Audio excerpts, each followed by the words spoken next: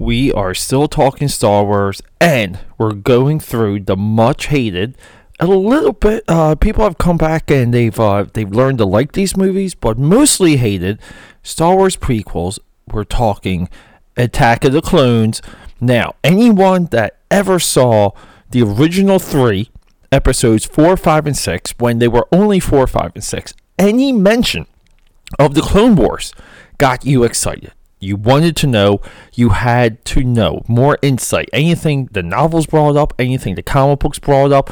This was a closely guarded backstory that Lucas only allowed a few people to even mention because he wanted to handle it. And here we go.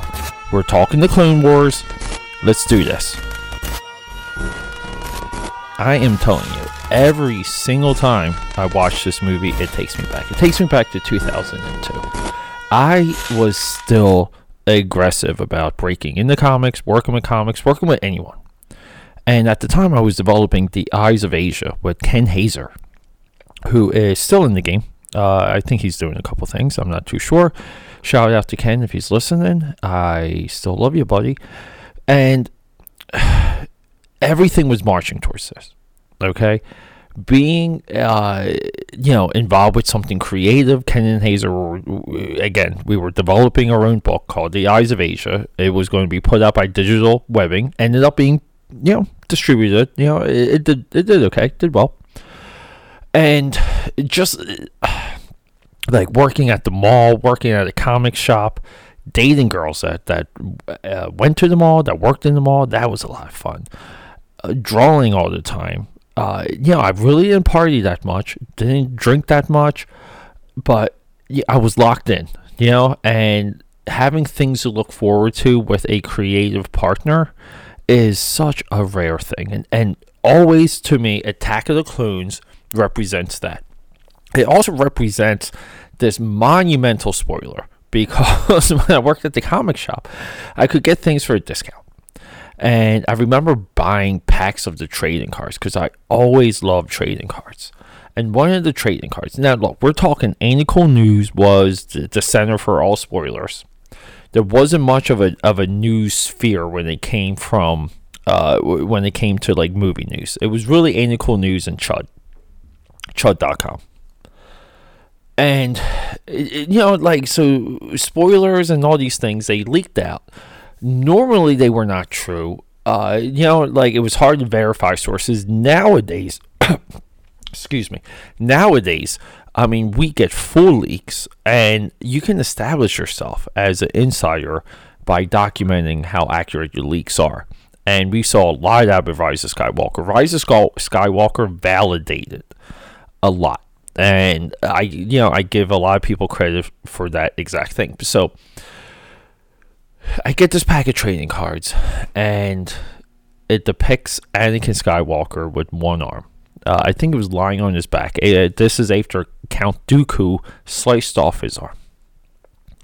And I showed it to Ken. I said, look, you have to see this, okay? Because this is not The Phantom Menace. This is going to be a different movie. This is going to be the type of movie we want it to be. This Boba Fett guy, the Jango Fett, no one knew anything at the time. He's going to be amazing. We have, more with Mace Windu. Again, according to, like, trailers and some of the merchandise. We're going to get this battle. We're getting the origin of the Clone Wars. This movie will be different. And I showed him that card, and he was so upset, so disappointed with the spoiler.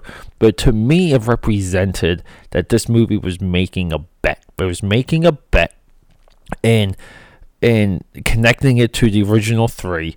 And they were, again, they were echoing one another. So, watched the movie. I saw the movie maybe 2-3 times in the theater. I remember seeing it at midnight. It was packed theater. Sorry, at Lions Head Plaza, the Cinemark in New Jersey, Magnolia, New Jersey. And this movie never flowed. It never stuck with me. I always appreciated the action and the speed of the ending. I hated everything with Kamino, anything with the cloning, anything with Jango Fett. I hated Obi-Wan Kenobi's somewhat like sleuth, like detective quest.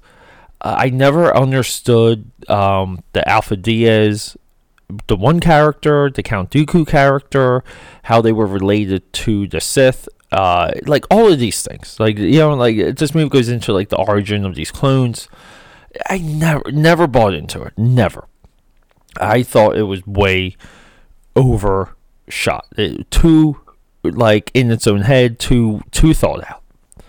And then the years go on.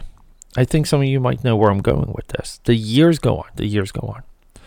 And I look at movies of this nature very differently. I try and ask myself, what am I supposed to do here? What am I supposed to feel? What do I expect next? And I sat down and I watched this movie about 3 times in a single week. Oh, by the way, Happy New Year, everyone. Happy New Year. It's 2020. And when I sat down, I say this a lot now. I couldn't remember how this movie opened. The beginning of this movie, I forgot what I did not like about this movie. I only really remembered the ending. And I watched this movie, and I had a different lens. It didn't make it grossly better. It just made it different. And to me, this is a huge improvement over The Phantom Menace, which is a complete disaster of a movie. And it crystallized the concept within me that these prequels are progressively better than the last. And sometimes it's just a level. It's just a step. They're not epically better. They're not creatively much better. I will go on and on. Revenge of the Sith did not have to butt up to A New Hope like it did. It did not, and it should never have. And major issue with the ending of Revenge of the Sith. But this movie, it's light, and again, I say this a lot. It moves, it keeps you kind of engaged, and it gives you Star Wars-like things, right? I guess it gives you aliens, it gives you spaceships, it gives you a couple cool fights. But these are the fundamental problems people have with the prequels. I think even to this day, they're trying to figure out exactly what the prequels are. And I have to say, so am I. But look, everyone, give this movie another shot, though.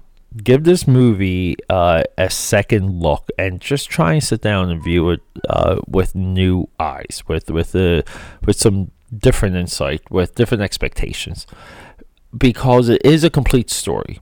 It is part love story. It is the origin of the clones, and it's our first venture into the Clone Wars, and that's going to go right into our next episode, because if you like Samurai Jack, Greg Tartakovsky, I always butcher his last name. The Cartoon Network at the time did these like very short, 2 to 5 minute long short. I think they were like maybe 5 to 6 minutes long. These 5-minute shorts, they might have been I'm going to do some research. They might have been released once a week, and they comprised of this like 80-minute Clone War cartoon that went deeper into the Jedi, what was happening with the Jedi, how the Jedi handled these, different power sets of the Jedis, just cool stuff. And this brought Star Wars back. It really sustained the taste. And we talked about this with the Terminator, with the Ex Machina series that they kind of used to wet the whistle, to sustain a little bit of the audience and build the anticipation going into Salvation. Now, we said that Chronicles of Riddick did this, Van Helsing did this, and actually Star Wars also did this. They used a major network, they used one of the biggest talents in the game, and they trickled it out, and it came out as a complete DVD. Actually had a toy line, but this leading into the Clone Wars cartoon, 2D cartoon series. It's phenomenal, and we're going to go into that because that is as important to the prequels as the Ewok movies were important to the original trilogy and Return of the Jedi. And that's because it expands the universe. It bleeds out the ideas.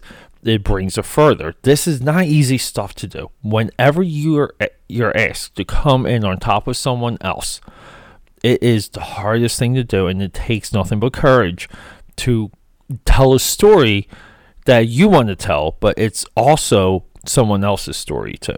I'm sorry, it takes balls. But look, everyone, next episode 271 will be The Clone Wars by the Cartoon Network. Let's rock and roll. I love you, and thanks for hanging out.